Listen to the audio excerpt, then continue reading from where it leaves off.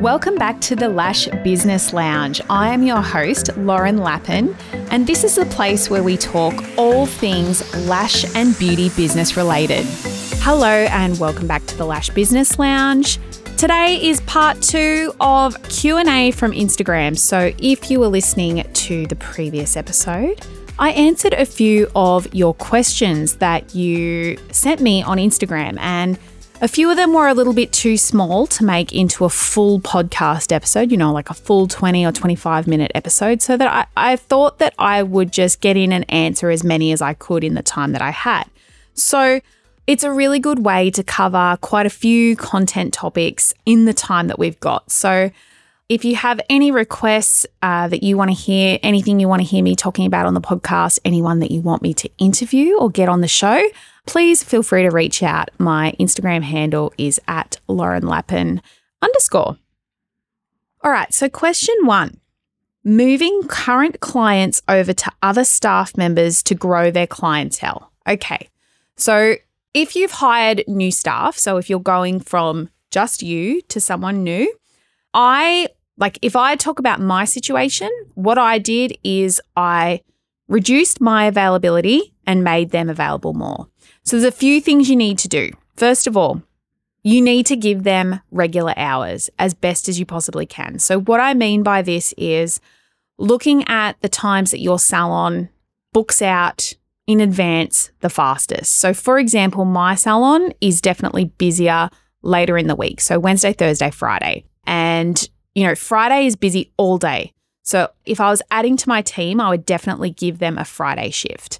And I'd try and keep consistency with this. So for example, if I put them on a Friday to start with, I would open up their column for a full day, 9 till 6. That's what we're open. I'd maybe, advertise that the spots, or I'd make myself less available. If I was trying to cut down my hours, I would make myself less available and only offer appointments with that person. The next thing you need to do is stop advertising yourself or your fully booked staff members on social media. So stop advertising them. Stop posting photos of their work. Or if you do, you have no other content, you're scraping the bottom of the content barrel, don't say who did it. Don't mention their name. If you ever see any photos of awesome lashes on my Instagram feed, my salon Instagram feed, that don't say who they're done by, it's mine. It's my work.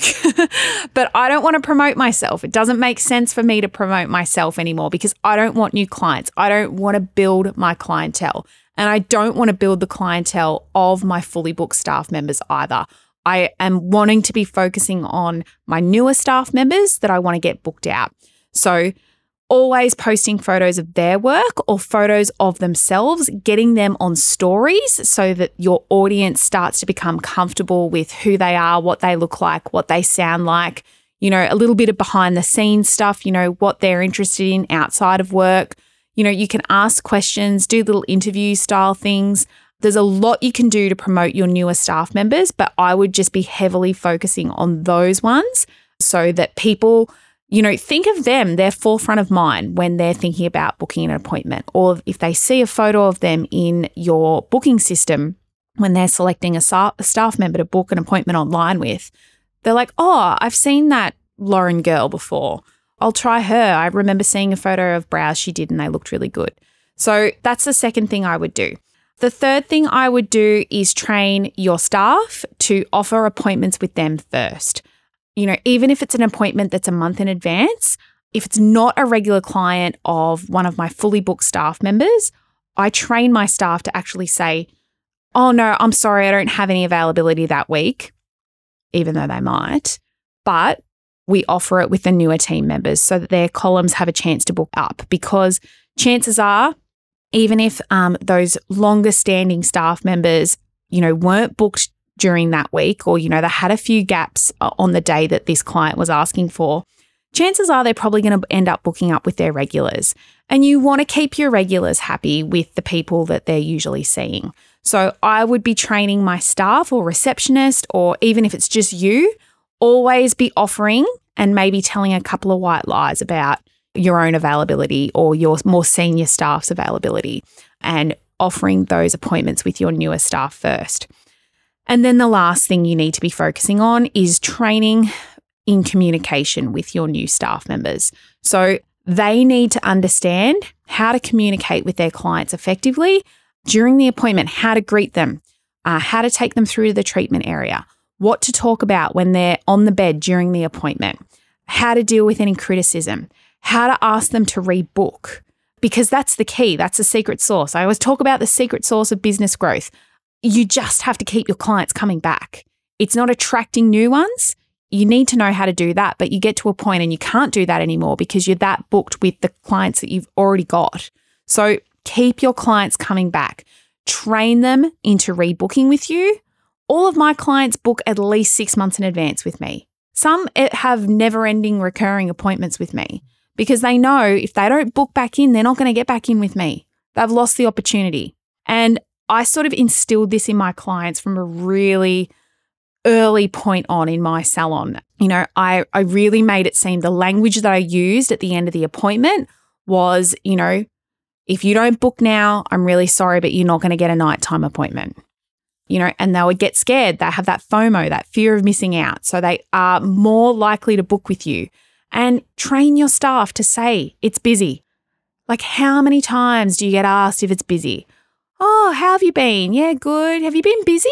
Oh, so busy. We have been so busy. Like, oh my God, I know it's winter, but we are so booked out. Don't ever say that it's quiet. Don't ever let your staff say that it's been quiet or gappy or, oh, I had a big cancellation, so I've just been cleaning all morning. I'm so glad you're here now. Do not communicate that with anyone. You want your staff and yourself, you yourself might be a little white lie, but you need to be telling your clients, you need to be listening for anyone. You need to be telling anyone that will listen that you are busy. And then they sort of unconsciously start to think, oh, this salon is busy. I need to book ahead if I want to get back in. So training your staff with communication on rebooking. I would be doing role playing. I actually do have a communication training called Booked and Busy. So it's designed to be used with your team, or you can use it yourself if you're struggling with getting people to rebook. If you want that training, please feel free to reach out. I'm more than happy to send you the link. But yeah, communication is a massive one. So they would be my 4 top tips on getting your staff, getting your staff's column full and keeping them full. All right, question number 2 today is dealing with staff and how to get them to do as you ask. Like take pics to showcase their work. All right, so from what I've seen and experienced as a business owner and as a business coach, you need to set the example, all right? So I'm finding that business owners and I'm sorry if I offend anyone, I'm finding that business owners that don't really take themselves very seriously, that aren't organized, that don't have proper policies and rules and things in place for their businesses. They don't follow up when people stuff up. They're too scared to have those uncomfortable conversations with their staff when they do the wrong thing or they stuff up or whatever. You're sort of running your business like a little bit of a hobby, oh, I'm winging it. I know we all wing it, but, if you're winging it, you're not having those difficult conversations. You're not following up when things go wrong. You haven't got systems and procedures in place for your business. You're trying to do everything and you just, you want to do all the clients all the time and you want to take over and, run the show and you don't give that responsibility to your staff and you're not setting the example, your staff won't respect you. For example, if you don't have an end of day procedure where you are expecting your team to balance the till and make sure that, all appointments have been paid for, what it says on the FPOS machine report matches what it says in your booking system, if you're not requiring them to count the cash and, have a proper float and, you're not reconciling things at the end of every day and making sure that everything's right, how can you expect your team to respect the money that you're making? How can you expect your team to charge people the right amount or not hand out discounts or not charge some people they don't feel like charging? How do you expect them to do things when you're not even doing it yourself or you haven't put steps in place for your team to follow? So if you are struggling getting your team to take photos of their work, you need to put a policy or a procedure in place that makes it part of their job. You might want to write into their employment contracts that it is a responsibility that they create content for you. Because at the end of the day, even though they may not want to, they're going to have to do it in any salon they work in. Or if they work on their own, they're going to have to do it. It's unavoidable.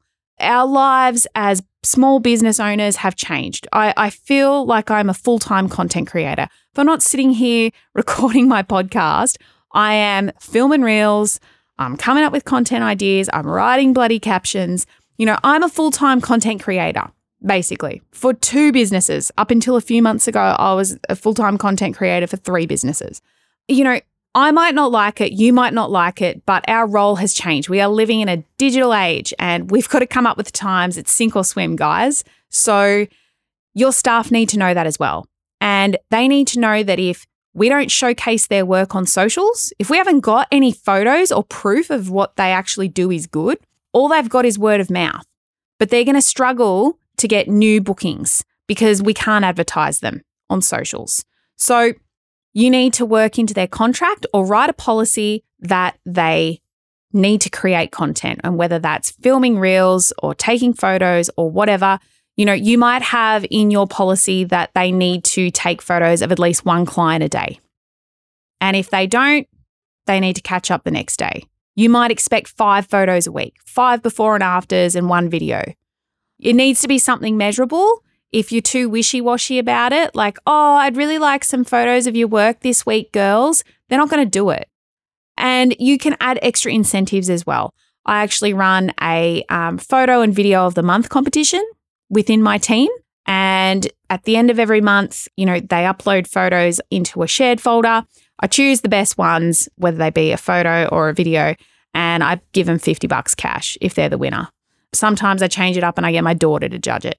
Just to mix things up. But, it just provides that little bit of an extra incentive for them to go and create that content. But also if you pump them up, you start showcasing really good photos of their work and they're getting noticed, they're getting comments and things like that. I like to share that with my team.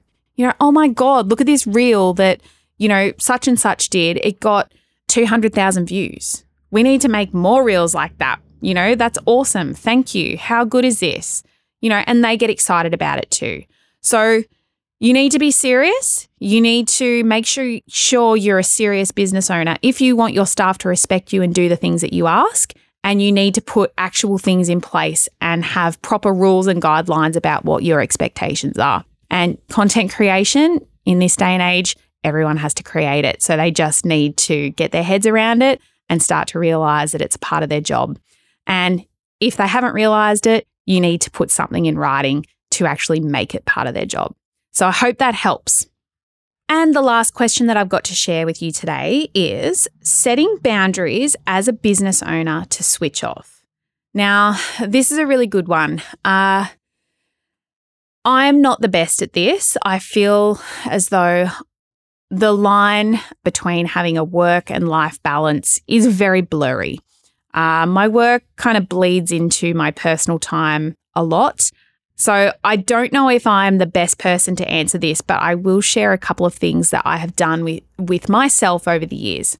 The first one is having a calendar and putting all of your work or your most important tasks into that calendar, time blocking them out, and also scheduling in things with yourself, your friends, your family. So if you go to the gym, I would suggest putting that into your calendar so you know that you have to do it and try not to move it. Although the beauty of a calendar or time blocking all your tasks in a calendar versus a to-do list is with a to-do list, you can just pick and choose what you want to do. Or you can just cross a few things off and then forget about the gym. I've done it a lot, trust me, especially lately. But if you have, your workouts scheduled into a calendar, I use iCal or Apple. I'm old. Apple Calendar. Someone in my coaching program said to me, "What's iCal?" And I was like, like the iCal, like it's Apple Calendar, but it's just the calendar app on an Apple computer or a phone or an iPad or whatever. So I like to use iCal. I've got my work stuff is coded as purple. Family stuff's yellow. personal stuff's blue. I've got my workouts in green. I think that's about it. Yeah, I think that's about it. They're the 4 main things that I do. Yeah, so I have them color-coded so I can quickly and easily see what's what. Look, honestly, most of my calendar is purple work.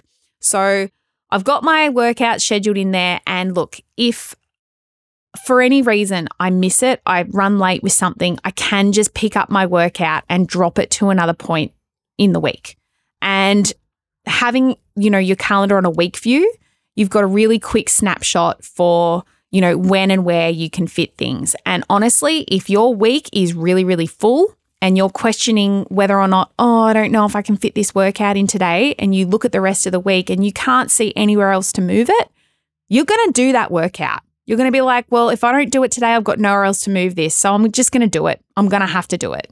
So time blocking stuff in your calendar is really, really helpful with sort of having that work-life balance. So, for example, this weekend, I'm going to take my family to the movies to see the new Guardians of the Galaxy. And, that's blocked off. It's blocked off. I'm not going to do any work during that time. I know that it's coming up, so I know that I have to get my work done before that.